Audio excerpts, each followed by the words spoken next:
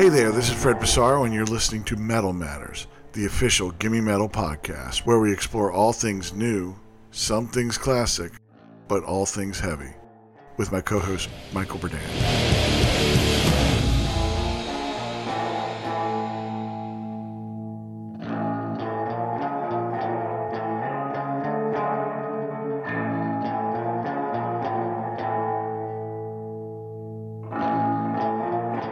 We're honored to have Walter Hoymaker as our guest on today's show. Walter is the key creative force behind what is debatably the most important annual event in extreme music, the legendary Roadburn Festival. Every April since its inception in 1999 until the global pandemic shifted the landscape, Roadburn has hosted everything from the best contemporary heavy artists to once-in-a-lifetime performances from living legends such as Hawkwind, Goblin, and Gizem. Over the years, the fest has become an integral communal event and pollination site for thousands of metalheads, punks, and heavy music lovers the world over. After the necessary cancellation of Roadburn's 2020 installment, they are back this year with Roadburn Redo, a weekend of special live stream events curated with the love and attention to detail the festival is known for. We caught up with Walter to talk about Roadburn Redo, as well as his beginnings, some of the wild and unique Roadburn moments from throughout the years, and the ever-increasing importance of community.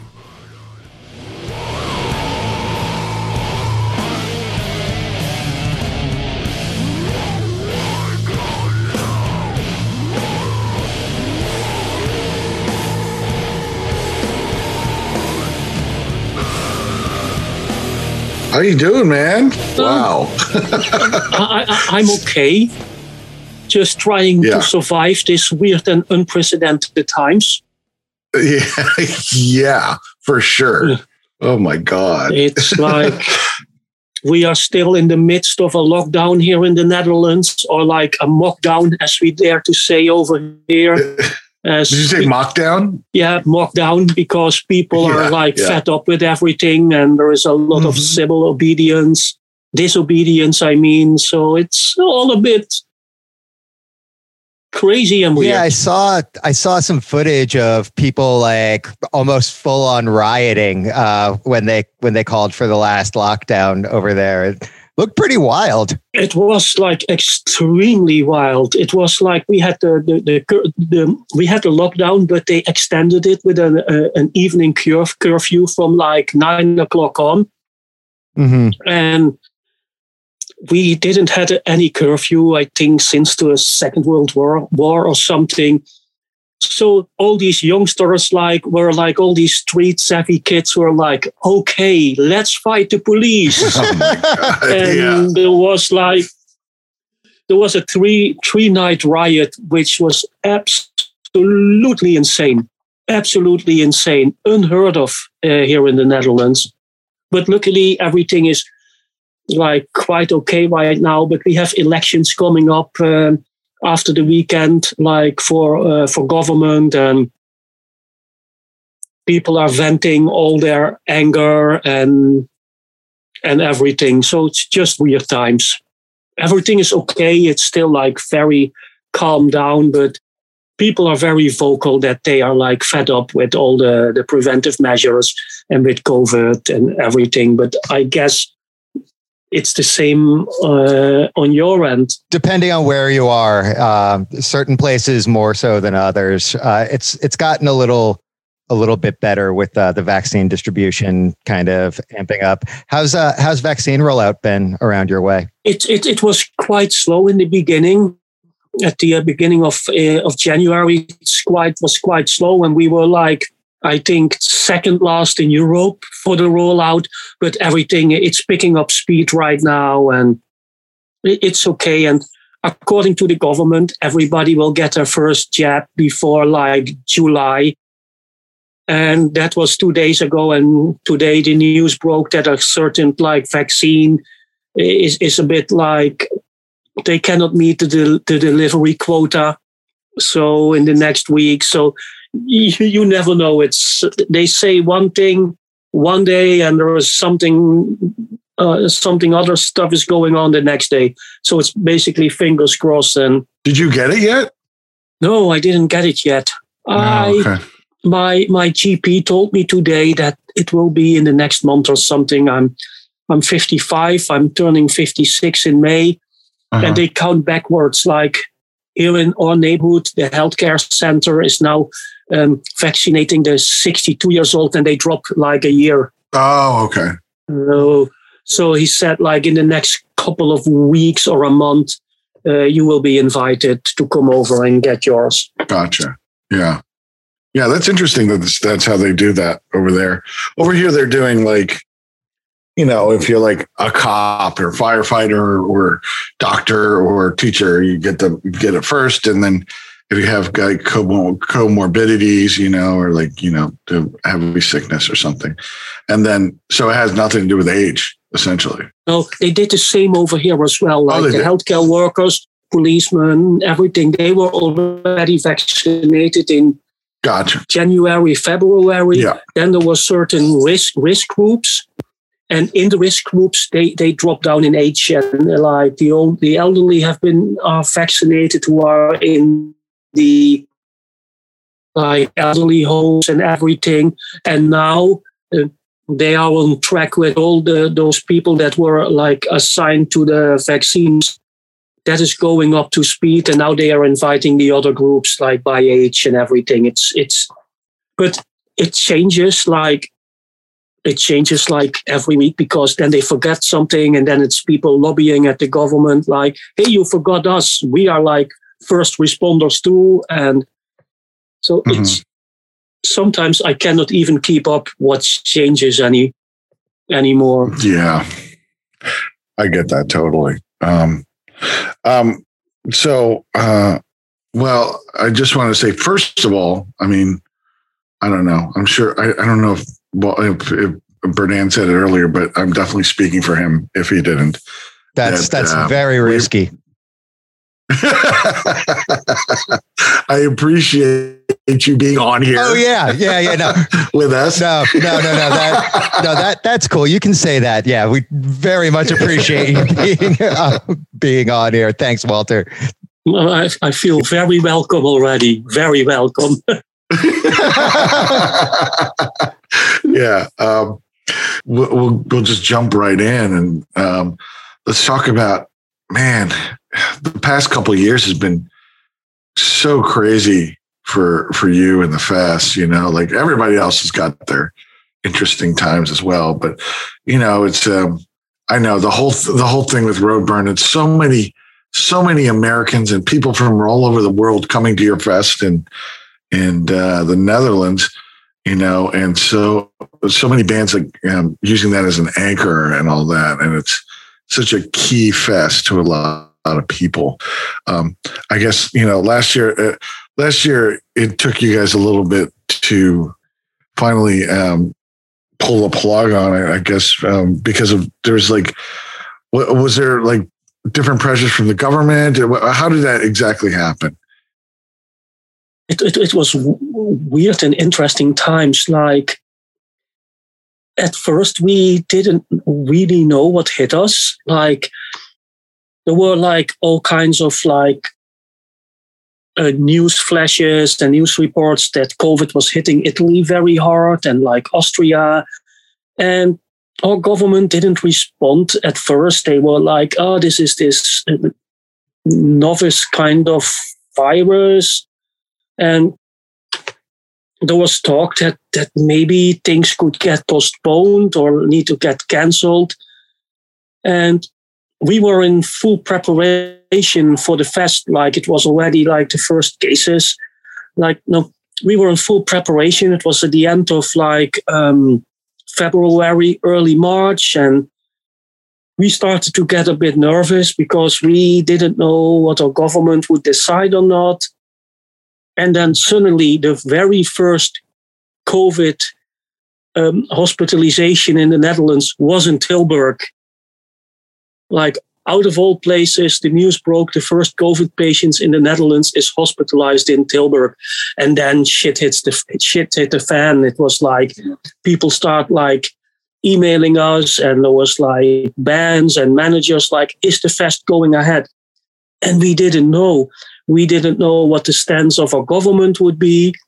All we knew, we didn't have an insurance for a pandemic or anything like this. So we couldn't cancel ourselves out of the blue. We didn't know the ramifications of it. We didn't know what it would mean legally and financially.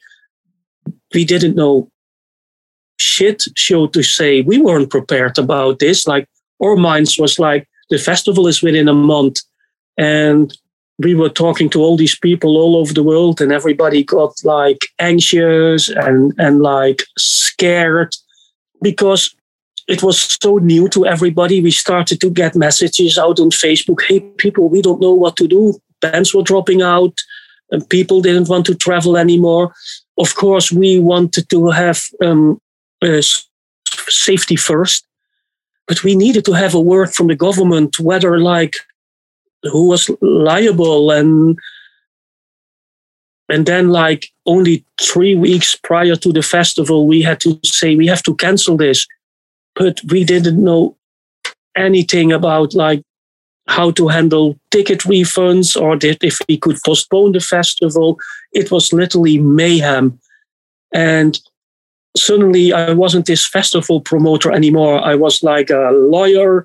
I was a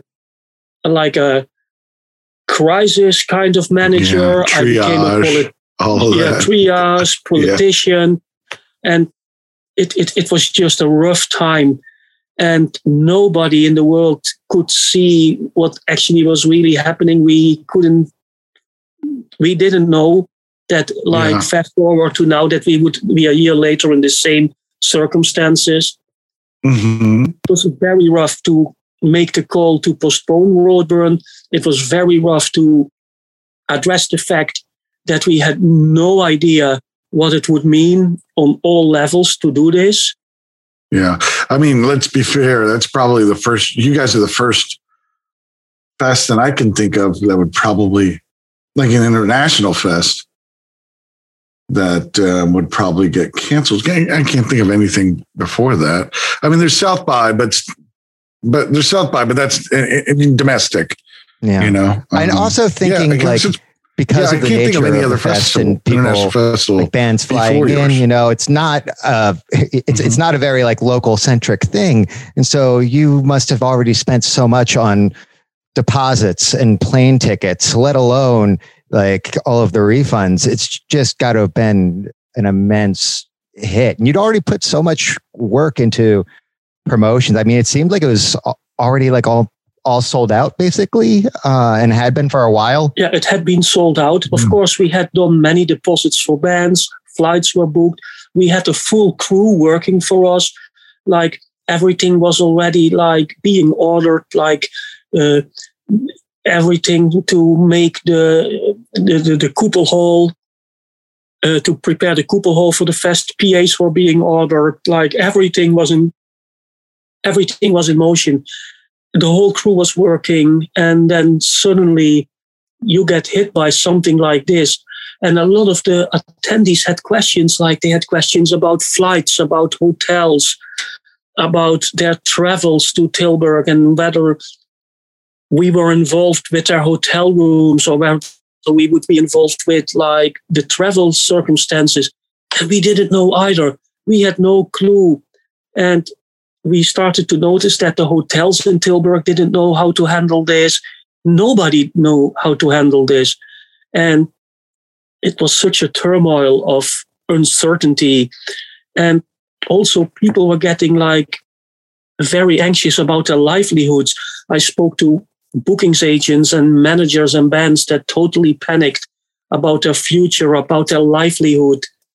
And we had the same. And in the midst of all this, you have to make decisions. Nobody could predict what was coming. And we had a lot of flack as well from people that got very angry and everything. And people accused me of ripping them off and ripping them off of their ticket money and everything. But the truth is, we simply didn't know how to handle it. We had no clue. We had no guidance from the government. And we really had to wait for those guidelines and how to address all this. Luckily, fast forward a year later, all the people that have asked for a refund have been refunded. We start the festival. We do the festival again in 2022. Start all over again with the lineup and everything. But it took us a whole year to handle all this. Yeah. Well, I will say that, like, in my experience,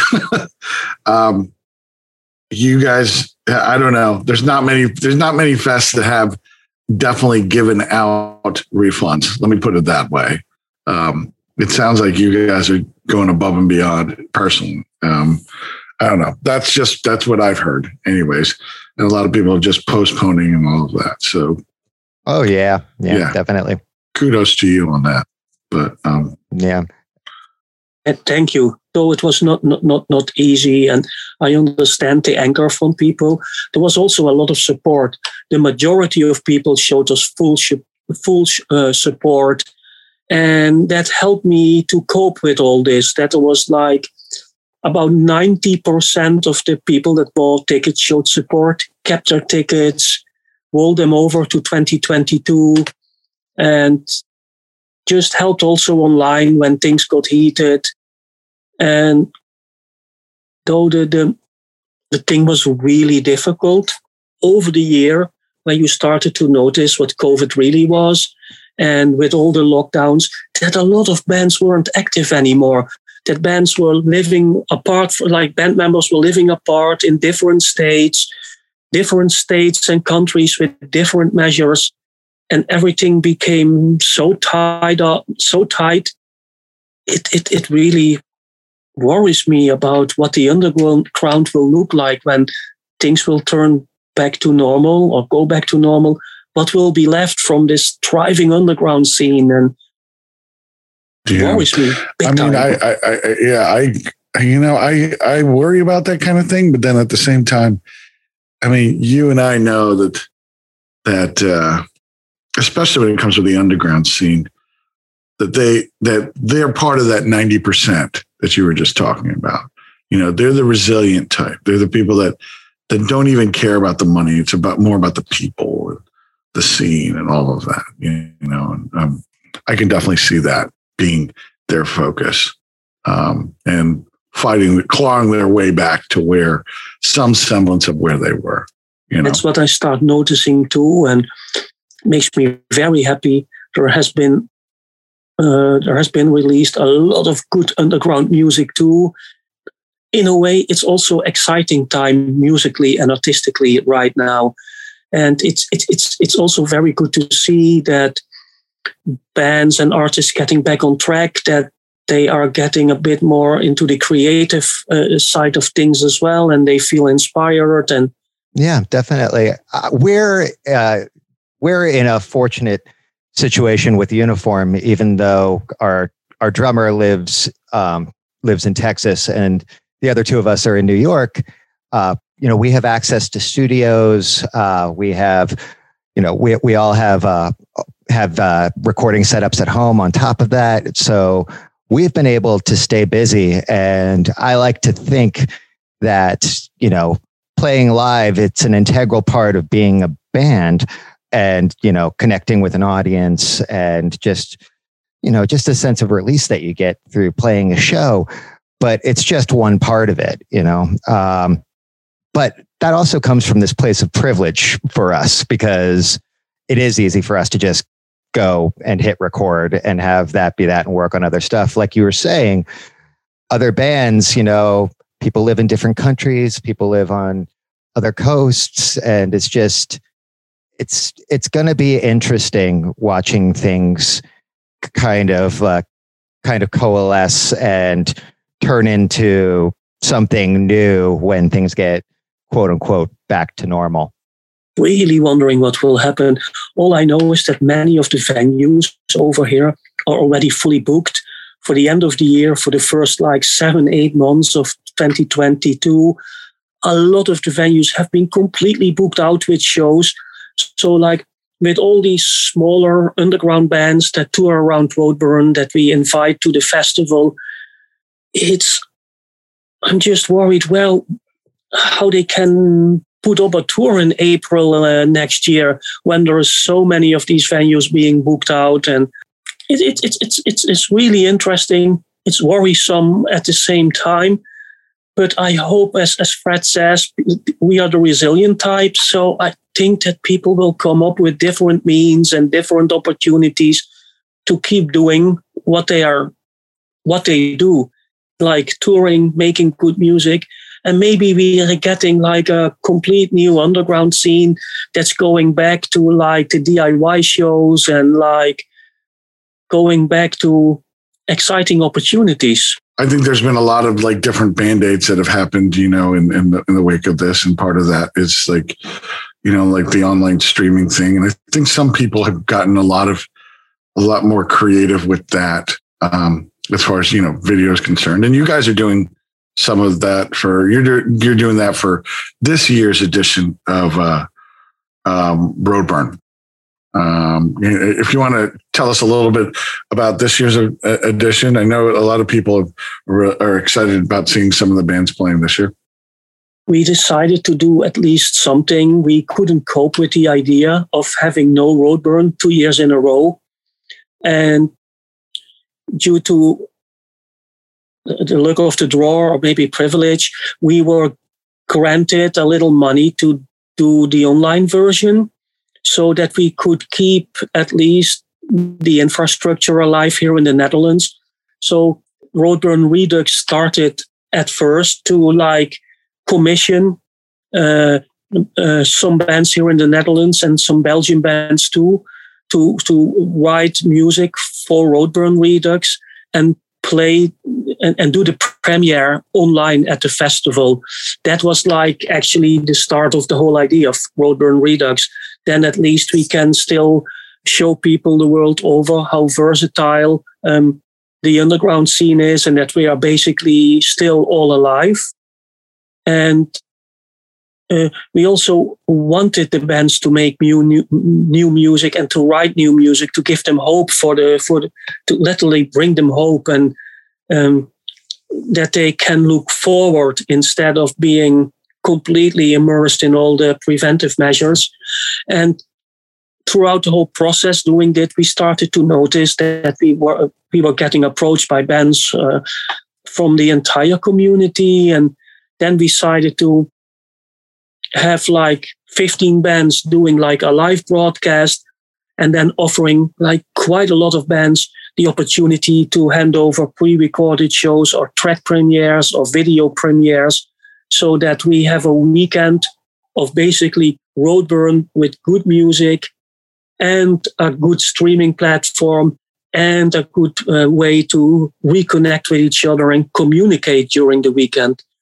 We still have to launch the streaming platform, and the streaming platform has a live blog complete with like Zoom functions and chat functions and everything. Basically, that whole streaming site is based upon connection and communication, so that we can all like congregate that weekend and enjoy each other's company and have good music that weekend.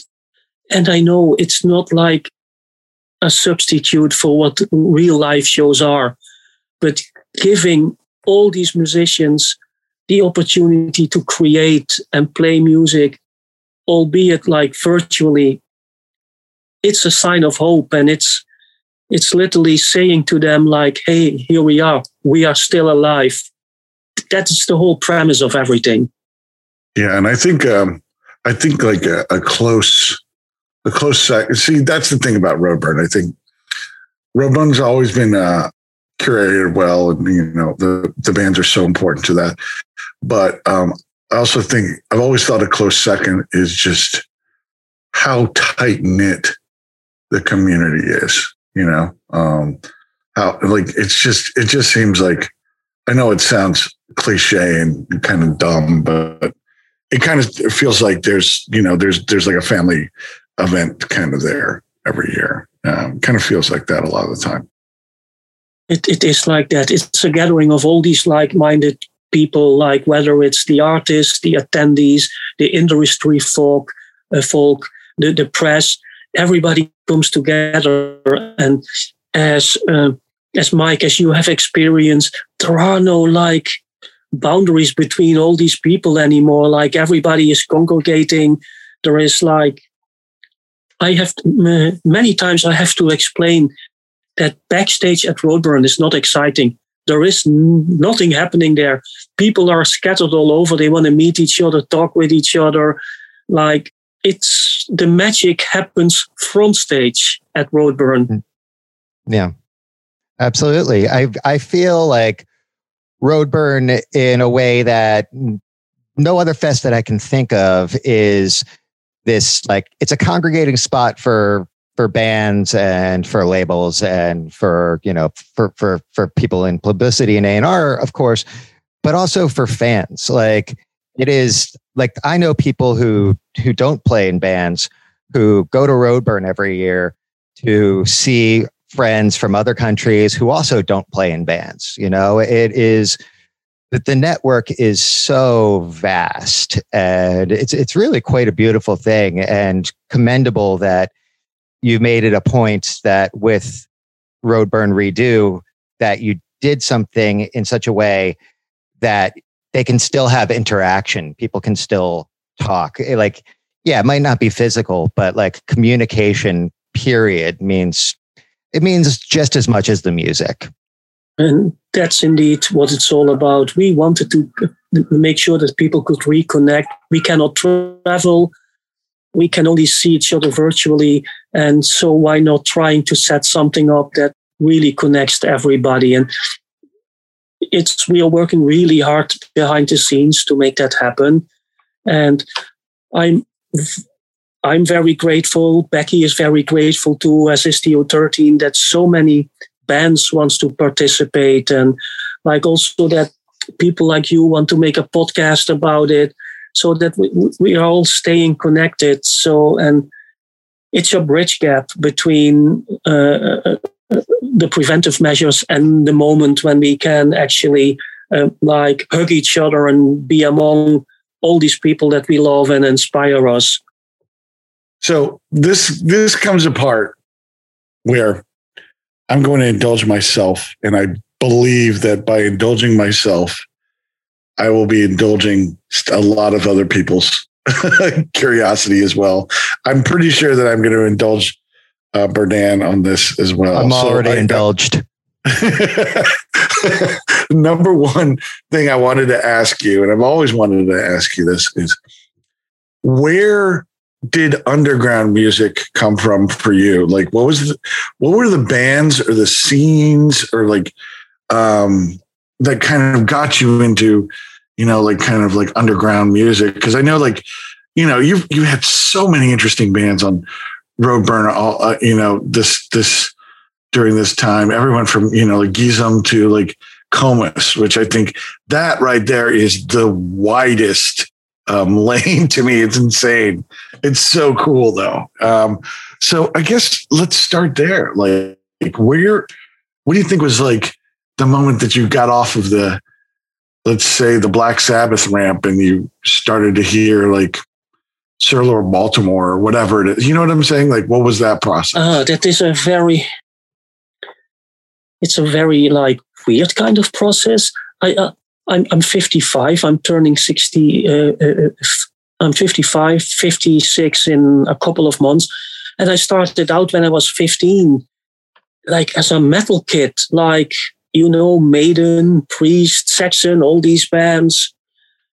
I was hanging out at this youth club, and there was also a part of the people there were like in the punk scene and in the new wave scene back then. So I started to hear a lot like about Dead Kennedys and Susie and the Banshees and The Cure as well in the mid 80s. And though I was like a real metalhead and I didn't want anything to do with all that new wave and punk at the moment, because that was not credible metal, so to say. During the years, I started to notice how much that music had affected me as well. And while growing up and getting a little bit broad-minded or open-minded over the years, I dive right in with things as the Stooges, and Scratch Acid and like all these bands and like Gibby Haynes, those people. And I started to embrace also like all this Scandinavian death and black metal when it came out at first. And suddenly I met other people that were more in the noise scenes, and people that were really in the guitar underground, and people who are in the electronic scene. And they all taught me things over the years. They gave me good music. They were telling about how certain bands crossed over and influenced others. So it was mainly like a very open-minded journey my whole life. Though it took me till like I was 23 or 24 when I started to say, yes, I love metal, but there is so much more. And of course, like with Roadburn, when we started to invite our curators and handed over a day of the festival to them, they blew the doors wide open, like musically and artistically.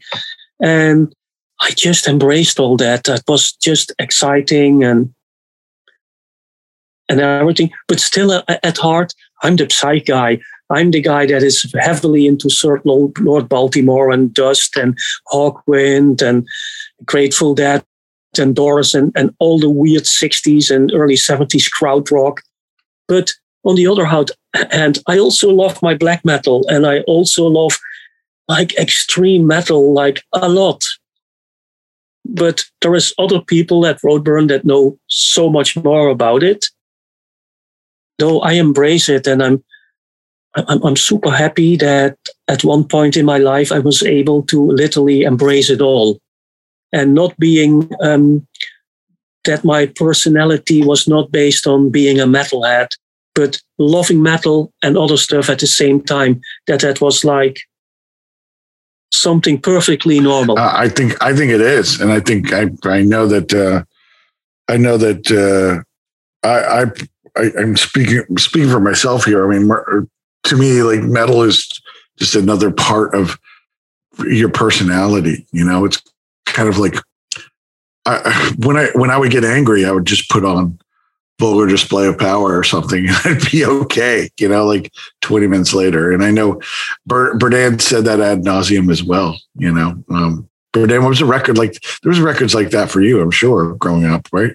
Oh yeah. You know, I think if I just go to like my first CD, you know, my first real experience was like I got Ozzy Osbourne's No More Tears, and I felt like this strange identification that I never had with anything before. It spoke to a part of me that was completely lacking a vocabulary until that moment. Then comes Slayer, you know, and like, you know, I hear Hell Awaits, I hear Rain and Blood, and I hear Seasons of the Abyss for the first time. I'll never forget hearing the song Seasons of the Abyss on my local college radio station when I was 12 years old, and like just my world completely changing. I haven't been the same person since then. Metal is truly transformative, and I have that with lots of other kinds of music too. And I think that comes, like Walter was saying, you know, as you get older and you become more secure in your identity, you, at least for me, I was able to embrace other music that has the same kind of conjuring the same, like similar kinds of emotions, hitting similar kinds of nerves that might not be metal, you know? 100%. Yep. Yeah. I hear you. It's the same here. I vividly remember hearing Metallica's Kill 'Em All when it came out. Like there was no internet back then and no social media. So we had to read something in like the metal magazines. And here it was like Metallica. This is like really raw metal. It's like punk. And we were like these metalheads, and we were like, we need to get the album. Got it on import. The first time I heard those songs, I was really like angry and disappointed. Like, this is not metal, this is punk. How is this possible? How did this end up in a metal magazine? That's amazing. Later on, it's the album that started a huge discovery into all that kind of music, because there was so much excitement. The same with Slayer. When Show No Mercy came out, it was like, holy shit, what's going on here? Why are these bands playing so... Why are they embracing punk so much and hardcore and everything? And I was just on another journey. And though I have never been a big like hardcore fan, a friend of mine was, and he had a car, and he took me to a lot of like all the New York hardcore bands when they played the Netherlands. And I've seen all these bands in the 80s, and it was like, I was just gobsmacked that there was that other world and that energy, and that music is not about like beautiful melodies and great songs alone. It's also about an exchange of energy. And that is something that I start to find in a lot of other kinds of music. Like when I hear Uniform and when you guys were playing Roadburn, that takes me back to all the exciting times when I discovered new bands and bands that were different. And it's the excitement and the exchange of energy that plays such a pivotal part in Roadburn as well. And it's just like really happy that we are a festival that's not thriving on the guitar riffs alone, and that it's not thriving on Black Sabbath's legacy alone anymore. But it's also like the perfect platform for bands like Uniform and like Hyde and like Boy Harsher as well. That it's basically the same music, but done in a different way, but with the same energy, the same feel, the same passion. And I want people to immerse themselves in this and just embrace this open-minded kind of thing. Absolutely. What do you think is, God, I'm sure you get asked this from time to time, your proudest get? My proudest moment, it differs a bit. Like, of course, I'm super proud that I did something with Hawkwind and Blue Cheer, because that's the classic rock. That's the classic rock Walter talking.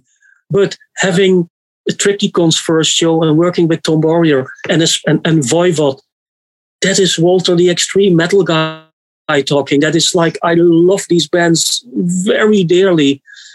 But also having the Roses celebrating their 30th anniversary at Roadburn, that's underground Walter talking. That is like, and having the Amanda Gallas playing Roadburn, that's my experimental inner self talking, brings me back to like, I grew up at this youth club, and there was a guy who was really into that music. And when he was fed up with people at the bar, he put on like the litanies of Satan to literally scare people away. And I was one of the only guys in the room then like going, I love this so much. And then 30 years later, she is playing Roadburn. It's all these little like amazing memories coming back. But I'm also proud that Roadburn, the transformation from like the stoner and doomfest from the beginning to this festival that's redefining heavy, that whole trajectory, I think that's what I'm the most proud about, because we had no idea that the festival would become like this when we started out. No blueprint, no ideas, just go along with, we literally went along with the underground. I don't know how to say it. We took the same journey as the underground. We naturally progressed as well. Yeah, absolutely. I need to ask, and I've been so curious since it happened. And how did you? Fred already knows what I'm about to ask. Walter probably knows too. how did Gizem happen? All credit to Lee Dorian and to Russell Haswell, but mainly all credits to Lee Dorian. I knew Gizem from way back when like Napalm Death started and all the grindcore bands. Hadn't thought about him for years. When we had Lee Dorian as curator, he said, I'm going to call Sakevi and try if he wants to come to Roadburn. And apparently Lee had done a lot for him and vice versa. They were really good friends. And later on, I understood that it was a kind of a thing of honor between Lee and Sakevi. They knew each other. They helped each other out. They had lots of mutual respect, and they wanted to honor each other for what they meant to each other. And when Lee asked them, he said yes. Lee booked the flights straight away the same day when they said yes. He booked the flights to Rise Above Records. We had to reimburse him the flights later on, but it was Lee who made this completely happen. And I understood that they befriended Sakevi when he was in Japan, and also Russell Haswell was in Japan. And there was this bond between these people, and they had this mutual like understanding, agreement, honorary thing that this should happen sometime. And it just came all together at Roadburn, and nobody expected this. And I remember that and I was like, Lee was over the moon, and I was like, Gizem, Pussyfooter? Like, oh God, I heard that track maybe like 15 years ago for the last time. When we announced Gizem and Diamanda Gallis at the very same time, but also Converge doing Jane Doe and playing the Blood Moon set. That was the announcement, those four things. And never in Roadburn history, the site crashed and people went mental. Yeah, I remember. I mean, I saw that, and like, I felt like I was on acid or something. You know, it was like it was like suddenly, or like salvia, like suddenly something hallucinogenic happened. Yeah. You know, like you just don't expect to see like that doesn't happen in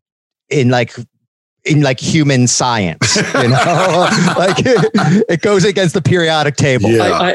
I hear you. It's like that. And like, I have to admit, they were like, in my mind, I understand how important the band were once they were announced. I feel so privileged that I could, that I was like witnessing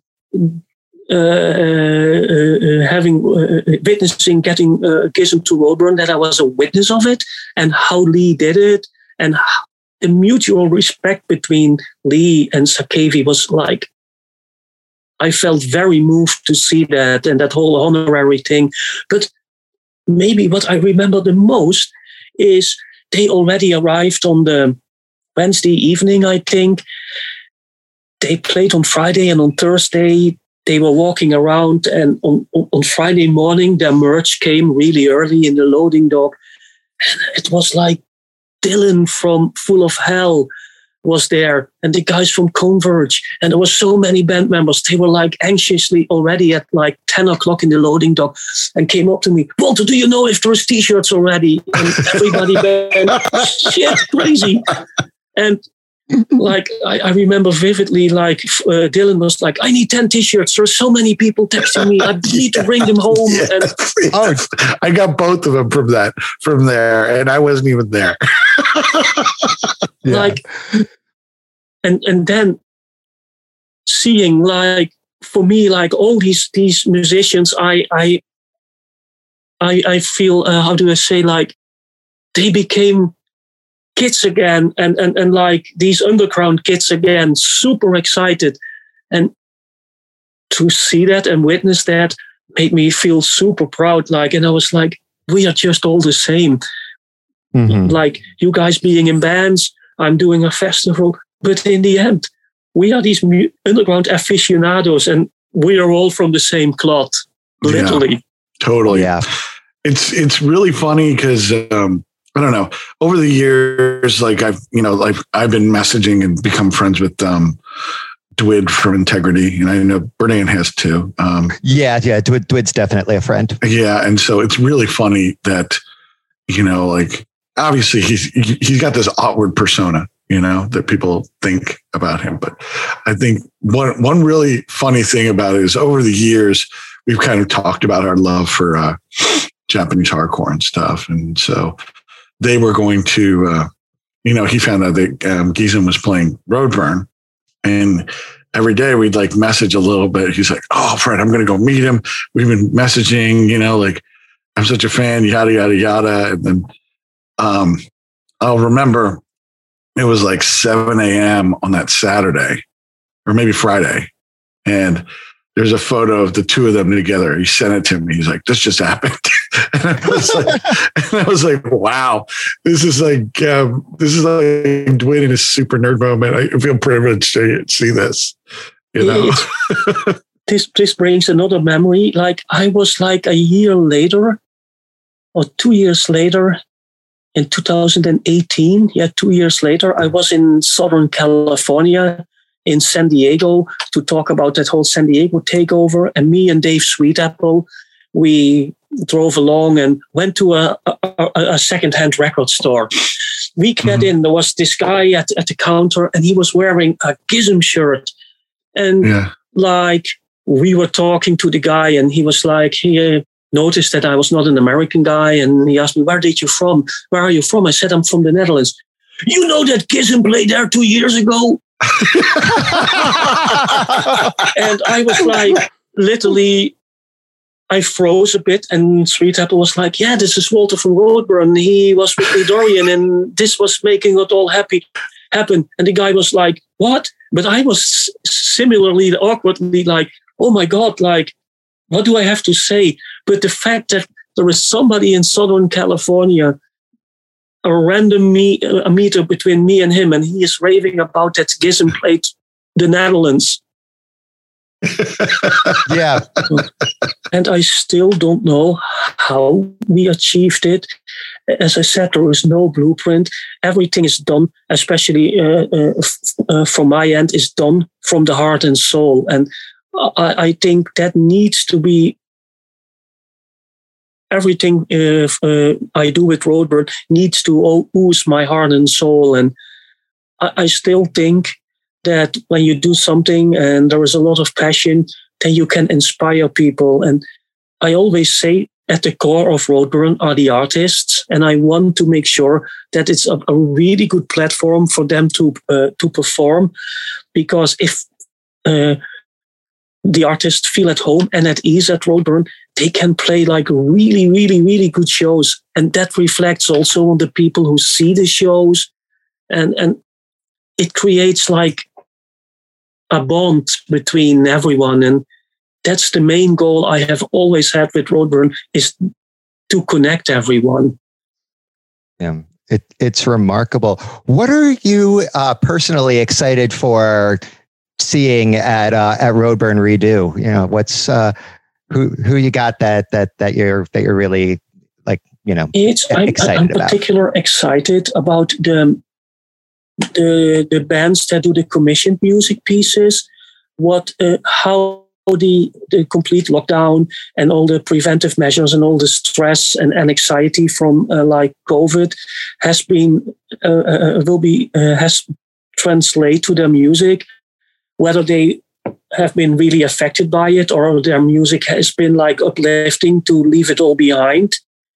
That's what I'm really extremely curious about, like to see what they have in store for us.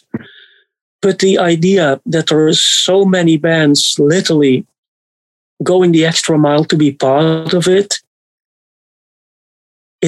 I think I'm looking forward to most just being online and talking to everyone.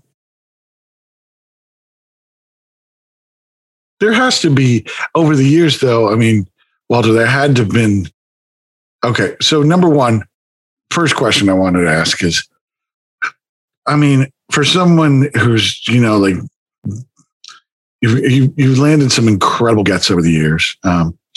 Who has there been a white whale out there that has escaped you that you really want to get, or is that something that you're keeping close to your chest as well? Or no. Of course, people have been talking about like. I think the same, like Burning Witch, Botch, all these legendary like bands and US underground bands that are not together anymore. That are the same bands that I wanted for Roadburn, of course, and that are the bands that you know that you don't get, but every year you still hope. And also talking to all the curators, they have a lot of the same bands that they want to get together as well. And then you know it's not going to happen or it's super difficult. And then suddenly Gizem is at Roadburn. So you know, okay, there is an underground god, so to say, that makes things happen. But yeah. Grants wishes every once in a while. Yeah. Not that things escape, but sometimes things take years. It took me 10 years to convince Godspeed Your Black Emperor to play Roadburn. But they played the 2 sets. It was amazing. And sometimes you need to be patient and like just sit it all out. And would you say that was like the best? Gizem aside, I guess, would you say that was one of your biggest personal achievements, like getting like them, or like, I know you're a big fan of the Heads, you know? The Heads, I'm a huge fan. Super happy that they played Roadburn a lot. I started Roadburn with Jürgen. He is not involved in the festival anymore, but like for him, he was a massive fan of Swans, and it was his big dream to get Swans at Roadburn, and I knew them from the 80s, a bit from the 90s, but didn't follow them like for a long while. But when we had them at Roadburn, I saw him happy and I saw so many people happy. I shed a little tear, because then you start to understand why such a band is so important. And then it's not just that you had the band at Roadburn, but just to see all these people so incredibly happy. And on top of that, I got to meet Michael Gira, spoke to him for like quite a bit on that day. And that are those things that make me incredibly proud. Yeah, I don't know. I will tell you, you know, it's conversely, you know, there's been a lot of bands over the years that I've seen at Roadburn or exclusively at Roadburn that I hadn't seen anywhere else. Like I remember seeing Amun Ra for the first time in New York City. They played like a basement of Lit Lounge, I believe, like 2009, something like that. You know, I mean, literally, this is like a 50 cap room. Okay. And they just utterly destroyed that room. And then they came to it one more time with Zoroaster, and there was another 50 people in that room. And I kept on I was like, oh my God, this band's insane. And then they just disappeared for 10 years, did not come to the States. And they played Roadburn several times during that period. And then they came back, and now they're like, I don't want to say heir apparent to Neurosis, but like, you know, they're definitely snowballing in that direction. And it's the same over here. They became huge in Europe, huge. It's to see them grow from that small band to like 15 years ago. They can play the 2,000 cap rooms over here now. They are as big in Europe as Neurosis, like on the same level, everything. It's a lot of the bands at the end of the day want to play the fest, you know, they want to like, they would love to be curator, you know what I'm saying? And so they, you know, there might even be some leeway that they might give monetarily to like play the fest, but at some point it's just not feasible, you know? Yeah. And like consider us very lucky that we have many bands playing Roadburn, that the money end of things wasn't maybe the most important thing, but there is a certain like category of bands that's simply not feasible. And of course, I would love to have King Crimson. It's not possible, like production-wise, but also not fee-wise. It's just not possible. A band like that will eat up the budget for 3 entire days. Yeah. So that is something then you have to explain. Yes, finally we have got like King Crimson, but on the Roadburn Thursday, Friday, and Saturday we will have DJs only. For the record, some of my favorite times at Roadburn, there was not a single band playing. I have good recollections of the after parties and in the middle of the night. I mean, I've heard about such things. My Roadburn after parties involve me sitting in a hotel room by myself eating Tony Choco Lonely bars. And but I'm not saying this in a bad way. If anybody knows me at all, they know that that's exactly what I want to be doing at all times, and that's my idea of heaven. Oh, there is moments at Roadburn that I'm just trying to be by myself. It's like I escape everything so that I'm alone, sitting somewhere on the curb in Tilburg in the city center, just being a bit anonymous and just see people walk and like that people have no idea. And I love that. And mostly I'm wondering what I see and what's happening. And sometimes it's hard to understand that I'm also responsible for things like this. And like everybody, like Becky, and everybody is responsible for it. But just the idea that you're sitting there and you're like, okay, I have worked in my room back at home or at the O13 for a whole year, just behind a computer screen. And this is what this has become.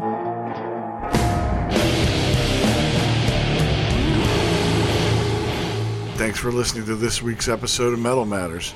Make sure you like or subscribe to wherever you get your podcasts. Apple, Google, Spotify, Stitcher, Amazon, to get the most recent episodes automatically delivered to your phone.